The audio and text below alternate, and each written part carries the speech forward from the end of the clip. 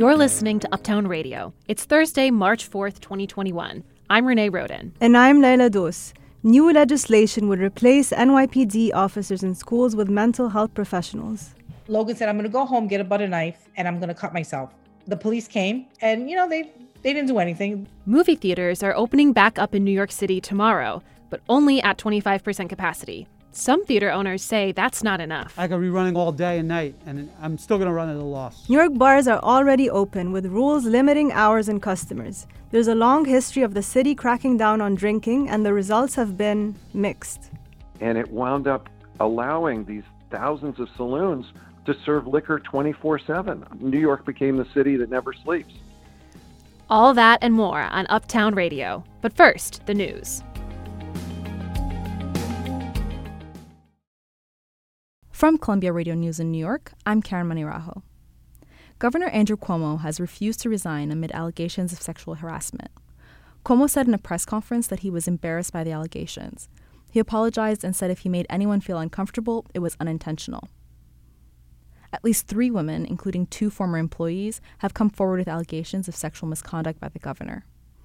The Attorney General will review the allegations in an independent investigation. New York is planning to launch a new COVID passport app. The Excelsior Pass was developed in partnership with IBM.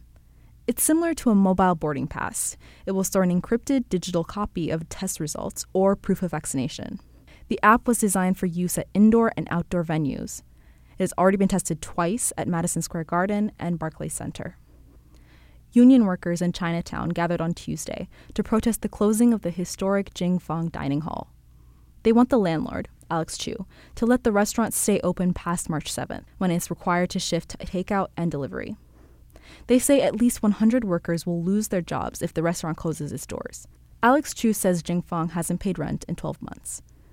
Jing Fong has been one of the largest and most recognizable dining rooms in New York City's Chinatown district since it was opened in 1978. All 5 New York City district attorneys are pushing for harsher punishments for spitting on subways. Right now, it's a violation, punishable with only a fine. But prosecutors want the act treated as a misdemeanor, with sentences of up to a year in jail. This follows calls from 8 MTA unions for changes to the law. For Columbia Radio News, I'm Karen Manirajo.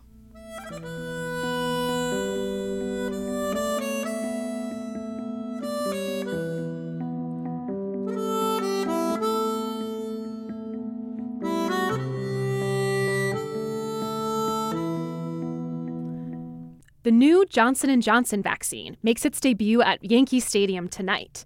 New Yorkers will be rolling up their sleeves for the jab starting at 8 p.m. Or will they? Health authorities are hoping the vaccine will be popular because it requires just 1 shot, but it's a lot less effective, just 72% compared to over 90% for Moderna and Pfizer's 2-shot vaccines.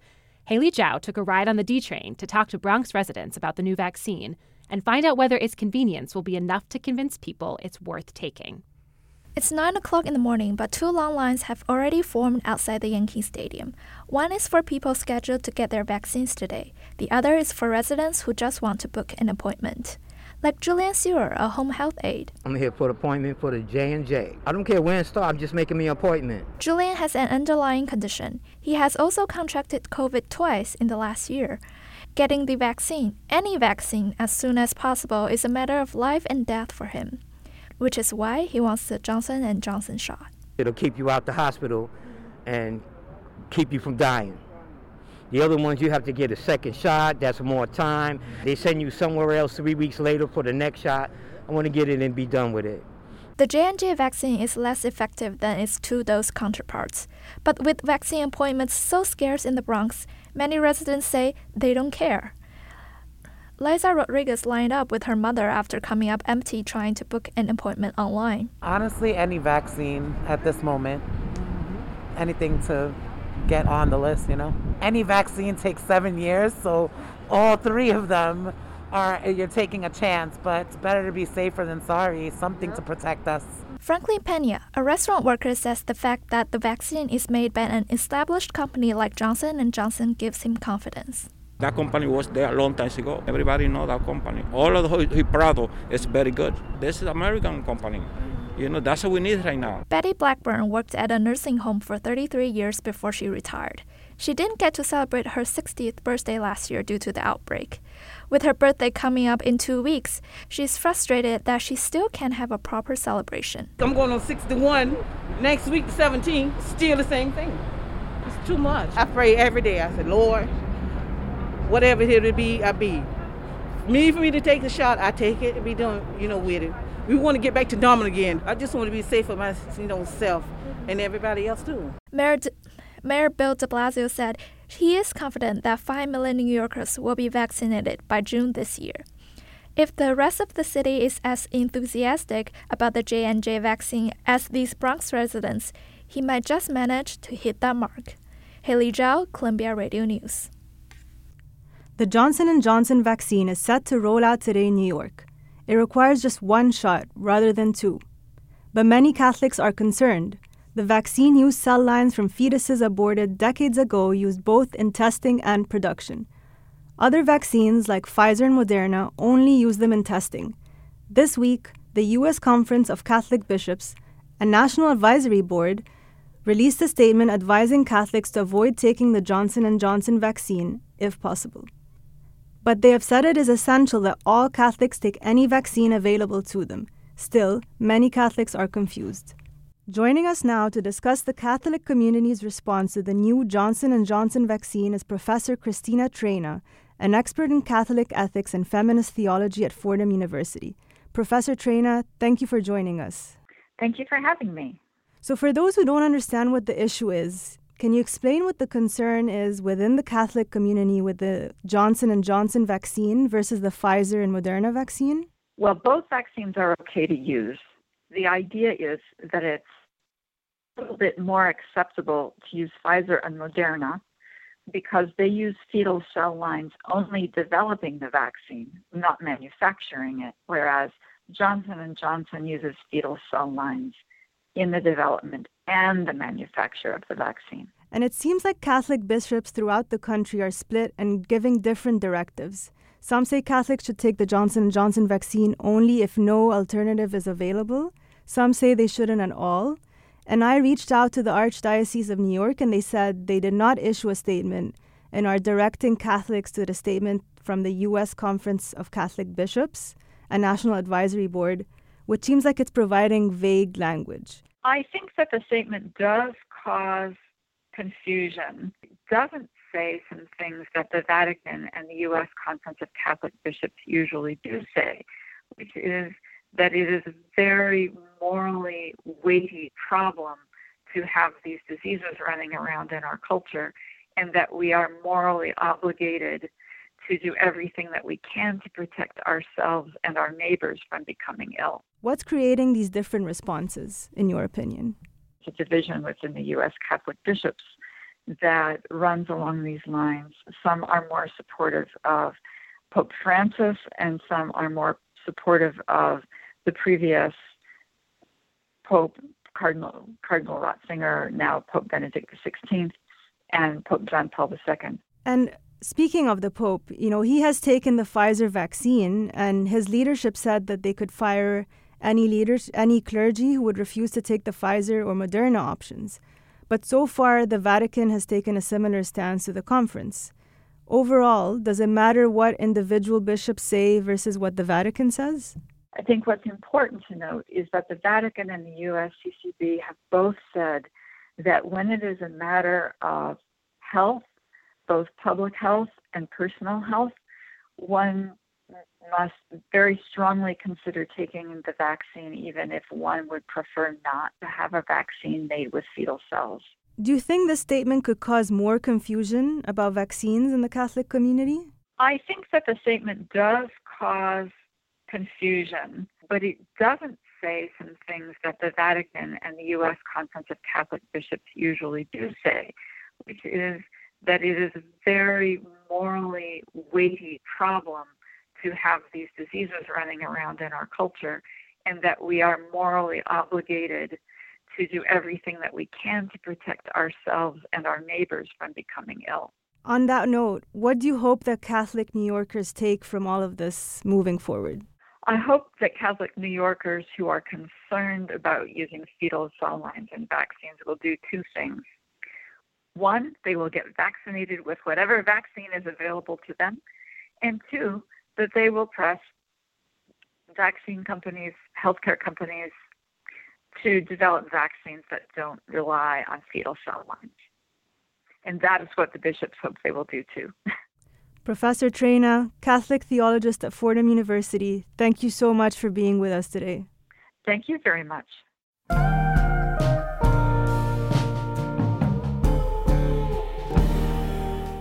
New York City's movie theaters are opening tomorrow for the first time in nearly a year, operating with limited capacity and other COVID protocols in place.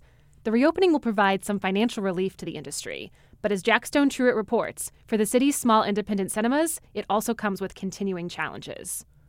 Unlike most movie theaters, Cobble Hill Cinemas in Brooklyn has had a steady stream of guests these past few months. Or rather, students. The space has been hosting nearby PS58 classes as a way for its students to be together while they learn remotely. This is basically one of the classrooms. Andrew Elgert is standing in the cinema's main theater. He walks down the aisle towards the space between the screen and the front row. There are folding tables set up there, yellow tape strung across the maroon seats to enforce distancing, and elementary school remnants fill the room. Everything. They have toys, puzzles, board games, laptops. Elgert helps run the theater along with the Williamsburg and Kew Garden cinemas with his family. He's the one who gave his father Harvey the good news after Governor Cuomo's announcement last month that theaters would be allowed to reopen, which Harvey says came as a surprise to theater owners as much as anyone else. It was exciting for the first time that, we could even think about being back in business after being closed for a year. But theaters will only be allowed to run at 25% capacity, and with no more than 50 people per room. Andrew says it's not a sustainable model for independent theaters like theirs. Cobble Hill Cinemas has about 600 seats. That might sound like a lot, but national chain AMC's Times Square location has 4,000. I could be running all day and night, and I'm still going to run at a loss. The nearby school pays them a bit, which helps cover the bills, but Elgert had to lay off his family's cinema staff and use up savings just to get through last year. Even before COVID, the city's local theaters were feeling the squeeze trying to compete with megaplexes and services like Netflix. So when newer theaters like the Nighthawk in Brooklyn opened up, they offered truffle butter popcorn and fish tacos along with cocktails, all delivered right to your seat. Here's owner Matthew Vera. Yeah, as far as we're concerned, yes, we're a restaurant. So last March, the Nighthawk did what many restaurants, but few theaters did, and relied on takeout and outdoor dining to keep its business afloat. And since the staff qualify as food workers, they can get vaccinated as they return to work. With the building already open and much of the staff working, Vera only needed to add a projectionist and a few more employees to be ready for tomorrow's opening, when they will be showing Nomadland and Minari. He says ticket sales so far have been good, and the Nighthawk doesn't need to fill as many seats as other theaters to make the same amount of money when its customers are ordering more expensive food and drink. But, 25% is not sustainable for us either. Independent cinemas are also eager for their piece of the $15 billion set aside for some shuttered arts venues in last December's COVID relief bill, but applications aren't available yet. The CDC says going to a movie theater is still less safe than outdoor forms of entertainment, but some health experts say it's not as risky as something like indoor dining, where people are maskless and chatting. For now, theater operators say the most important part of reopening is getting audiences comfortable coming back inside the theater, even if that means running at a loss. Back at Cobble Hill Cinemas, the theater isn't opening until later this month, but operator Andrew Elgert is getting ready, changing the marquee out front for the first time since last March. Almost everybody I walked by was like, "You're opening? When are you opening? What are you going to show? Why aren't you?" He doesn't know yet, so one big letter at a time he spells out, reopening soon. Jack Stone-Truitt, Columbia Radio News.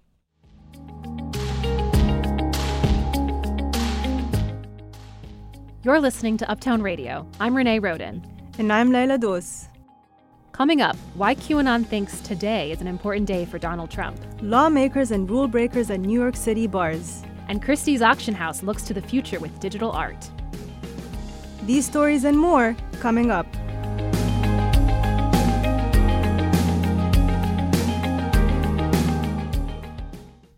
The U.S. Capitol Police announced yesterday that they were aware of possible plans of far-right groups to attack the Capitol today, March 4th. The attack may have been inspired by the online group QAnon. Some members believe this is the day former President Trump will be inaugurated for a second term. Arcelia Martin reports. QAnon followers believed Trump wouldn't leave office on January 20th. They thought he'd declare martial law and prevent Joe Biden from being sworn in as the 46th president of the United States. Joseph Robinette Biden Jr. do solemnly swear. When that didn't happen, QAnon followers came up with a new date for Trump's inauguration, March 4th. This date is based on the original inauguration day for U.S. presidents. In their view, the last legitimate president was sworn in March 4th, 1869. That would be Ulysses Grant, number 18. So far, though, no attacks materialized. Supporters were also expected at sites like Trump Tower in Manhattan. Earlier today, outside the building on Fifth Avenue, there were no sign of demonstrators. Just a security guard who came out from the gold-plated glass doors as I walked closer to the short metal barricade. How's it going? I asked him if he knew of any demonstrations happening today. Not that I know of, no. Not that I know of. Kathleen Stansberry is a professor at Elon University who studies internet communities. She says that predictions by the group start with cryptic messages from the anonymous queue, which are then interpreted into specifics, such as the March 4th inauguration. If things don't happen as expected, then it's not necessarily the anonymous source. It's not necessarily Q that is wrong. It's that it was misinterpreted. Stansberry says that within the group, the broader themes of the predictions are more important than the specifics. Are you trusting that March 4th is the day? Probably not. You're trusting that Q exists and that there are powerful people working to take down other powerful people. At its core, QAnon is a community, and the social aspects hold the group together, even when the predictions don't pan out. It's not just maybe the difficulty of saying, well, I was wrong about this. It's also leaving groups that maybe they talk to frequently through discussion boards. It's giving up a sense that you know something that others don't. It's changing a purpose. You feel like you're fighting for something important. And all of those are big things to lose. Arcelia Martin, Columbia Radio News. Schools are intended to be havens of learning, but when kids break down, police are usually the ones who deal with it. In February, a package of bills was introduced to the city council that would change the way police respond to students having psychological crises. Authors of the bills say that kids in crisis need mental health professionals, not police officers. Nicole McNulty reports. Diane Robinson remembers the day her son Logan, now 15, was beaten up by 3 kids in the 3rd grade. She says that school safety agents watched the attack, stood by, and did nothing. Safety agents are NYPD officers working in schools. She says after that, every time she took Logan to school, he had an anxiety attack. He would start to shake. He'd start complaining of stomach aches. He was so afraid. He turned red. He'd start to sweat, and he'd hold onto the gate and refuse to step into that school. Her son started running away from school. And then one day, he reached a breaking point. Logan said, I'm going to go home, get a butter knife, and I'm going to cut myself. The police came, and, they didn't do anything. Logan actually hid under a table for about an hour. The safety agents at school weren't able to help, so they called Robinson, and she was finally able to coax Logan into an ambulance. Ashley Sawyer is the senior director of campaigns with Girls for Gender Equity. She says the NYPD is a poor choice to handle students in crisis. We do understand that policing has absolutely nothing to do with preventing students from having those mental health crises. The NYPD employs more than 5,000 safety agents in New York schools. It's one of the largest police forces in the country. They do everything from taking kids' temperatures to handling psychological crises. Sawyer says the schools are relying on police to do too much. She also says police tend to respond more aggressively to children of color. There is no training that is going to change the inherently violent and racist nature and misogynistic nature of policing, period. And so because of that, we have to make demands about investments being made so that students are not in crisis. Instead of police, Sawyer wants to see more culturally competent social workers and nurses in schools to prevent these crises from happening in the first place. I reached out to the Department of Education. They responded with a written statement saying they're hiring an additional 150 social workers to serve schools in communities hardest hit by COVID-19. Sawyer says that's progress, but not nearly enough. A few hundred social workers compared to 5,000 school cops, something's not right. One of the bills introduced last month in the City Council seeks to shift safety agents from the NYPD to the Department of Education. Another establishes new procedures for police responding to students in crisis. It would also require more training in de-escalation and restorative justice techniques, and limit the use of handcuffs. Rohini Singh is a staff attorney with Advocates for Children's School Justice Project and helped the council members draft the bills.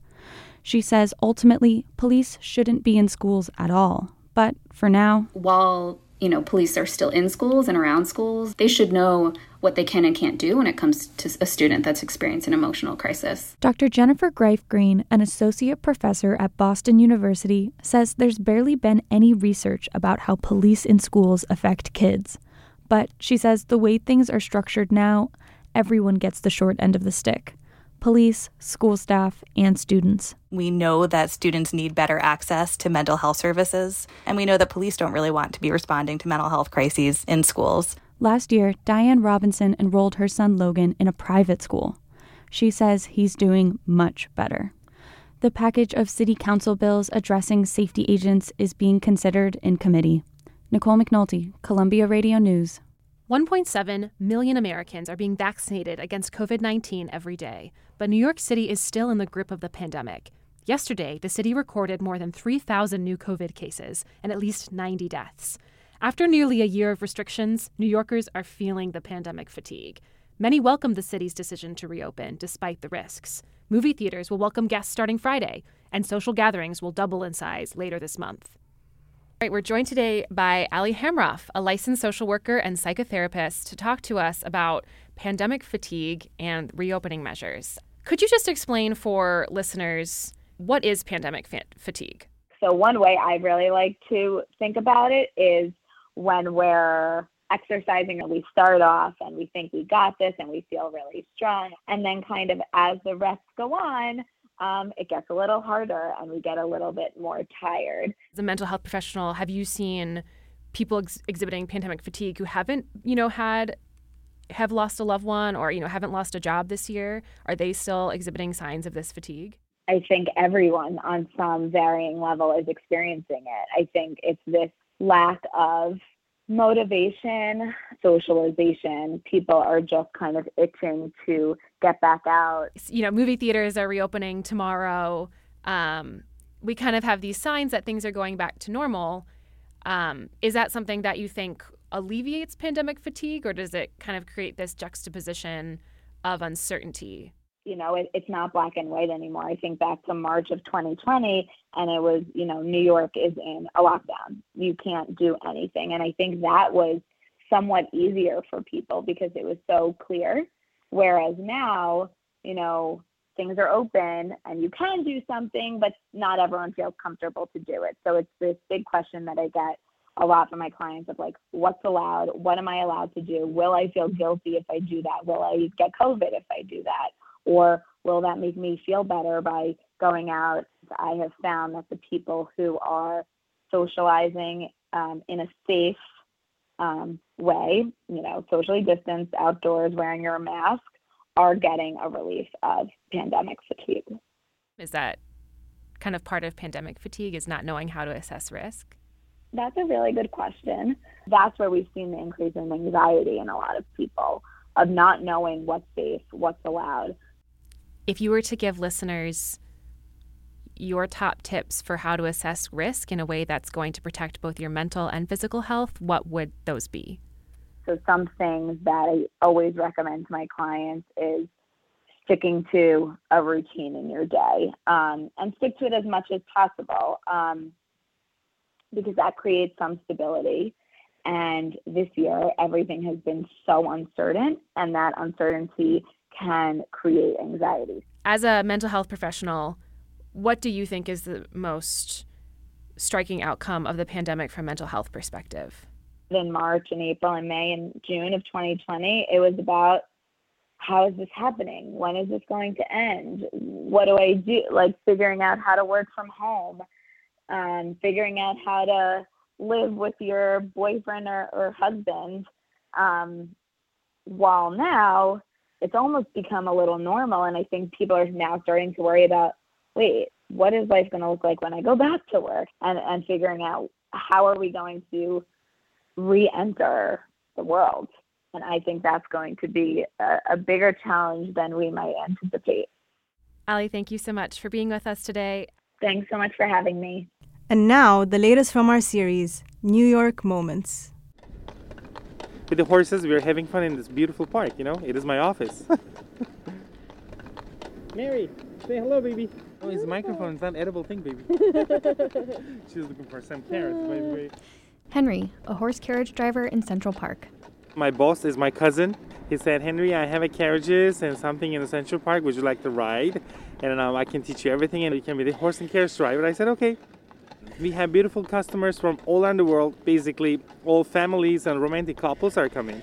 We're spending a great time in the park. Nice jokes, nice photos, and great history. In New York City, you can feel stressful. And you can come over here, spend a time with the animals. You can feed them, you can wash them. You're spending like good time with the animal, and boom, you don't have any stress anymore.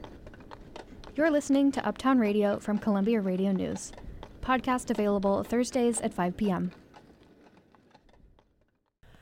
The auction house Christie's is shaking up the art world with a new listing, and it's completely digital. The current bid is $3.5 million. Now the art world is wondering, will this change how art is valued? Fei Liu has the story. Christie's has a new listing titled Every Days, The First 5,000 Days. It's by the American artist Beeple. The piece is a multicolored collage of images, a gradient from light to dark, created over 5,000 days. But it's digital, so why pay for art anyone can take a screenshot of or download? Andrew Perkins is a co-founder of SuperRare, a marketplace for digital art. So, if you have a JPEG or an MP3, as we know, you can, I could email you the image, and then we both have it. They're free to copy, basically infinitely copyable.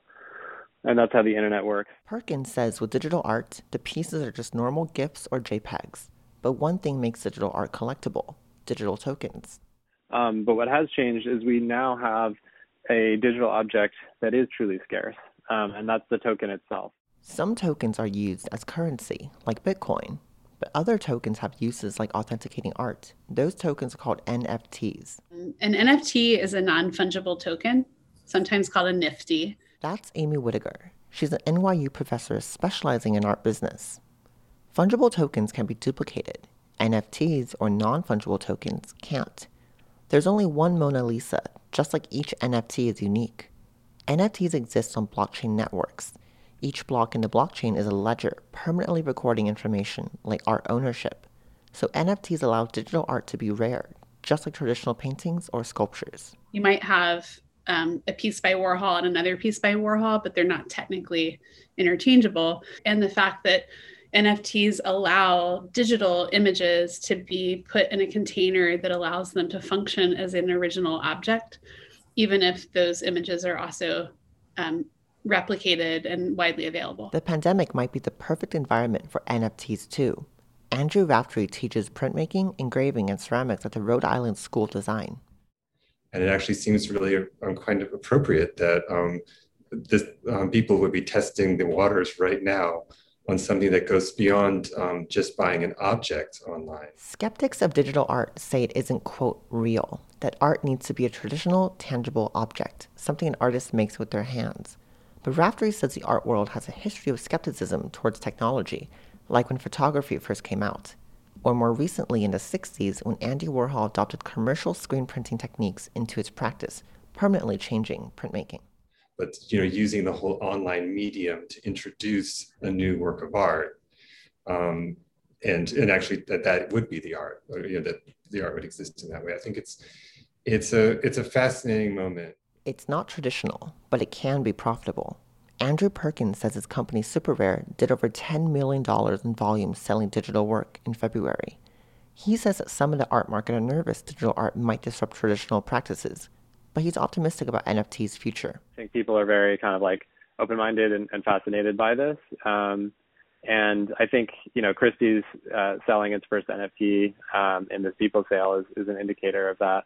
I do think that what's happening, what we're seeing now is a whole new digitally native breed of collectors on the rise. And I think that's going to really revolutionize the art market. The art market will better understand how revolutionary NFT art is in 7 days. That's when Christie's People sale ends. Fei Lu, Columbia Radio News. When the pandemic broke out last year, strict rules were issued for COVID safety in restaurants and bars. But the pushback was immediate. New Yorkers don't like their bars regulated. But the city has a long history of controlling what happens in bars for all kinds of reasons.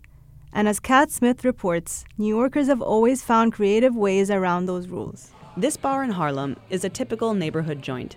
Wood paneling on the walls, dim lighting. When I walked up to the bartender with my microphone on a quiet afternoon, she asked that I not use her name, or the name of the business. She said she's afraid of losing her job and the bar's liquor license. I ordered a beer and they didn't make me order food. They said they don't enforce that rule anymore. And then they asked me if I was a cop. The New York State rules for city bars do currently say that drinks can't be served without food. Indoor seating is at 30% and social distancing must be observed. But on some nights, this bar features live music and a packed house. When rules come down that New Yorkers don't like, they find ways of evading them. And that's always been the case. David Wondrich is author of several books on nightlife culture and drink history. He says that the government has long tried to control what happens in bars. It goes back to slave rebellions in the 18th century that were planned in bars. The powers that be have always been very nervous about what happens in bars. Bars have always been portals to people out of control and planning things that the powers aren't so interested in. And New Yorkers don't like being told what to do in their favorite pubs.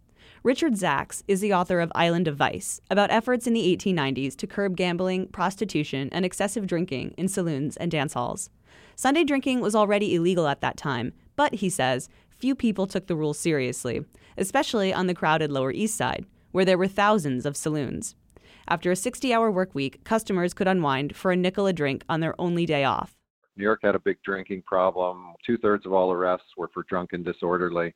And women were frankly fed up with having drunken husbands who squandered the paycheck. So a new law was passed called the Raines Law of 1896 to get tough with bars. And the law seems pretty straightforward. It says you can't serve liquor from midnight on Saturday till 5 a.m. Monday. But the law was riddled with loopholes.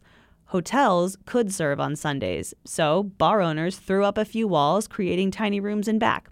And they could keep slinging liquor if they served a meal with each drink. Pretty soon they realized no one had to eat the food. As long as a plate was on the table, cops were okay. So bars started serving what became known as Raines sandwiches. They used them over and over, sometimes for weeks. They were stale bread, mummified ham, rock-hard cheese. I mean, they started turning green. They were disgusting. The restrictive law ended up making the drinking problem worse. And it wound up allowing these thousands of saloons to serve liquor 24/7. There was no time they couldn't serve it, and New York became the city that never sleeps. In 1920, the fight to curb public drinking went national, and liquor was outlawed during Prohibition. In New York, the saloons all closed, but tens of thousands of illegal speakeasies opened in their place. There's bootleg liquor on every American lip, shiny flask on every hip. By the middle 1920s, nightlife is having its heyday for America's dry and high. Today, crowded bars present community health risks more than moral ones, but history suggests many New Yorkers will continue to find ways to dodge the limits on places where they can get together and drink. Kat Smith, Columbia Radio News.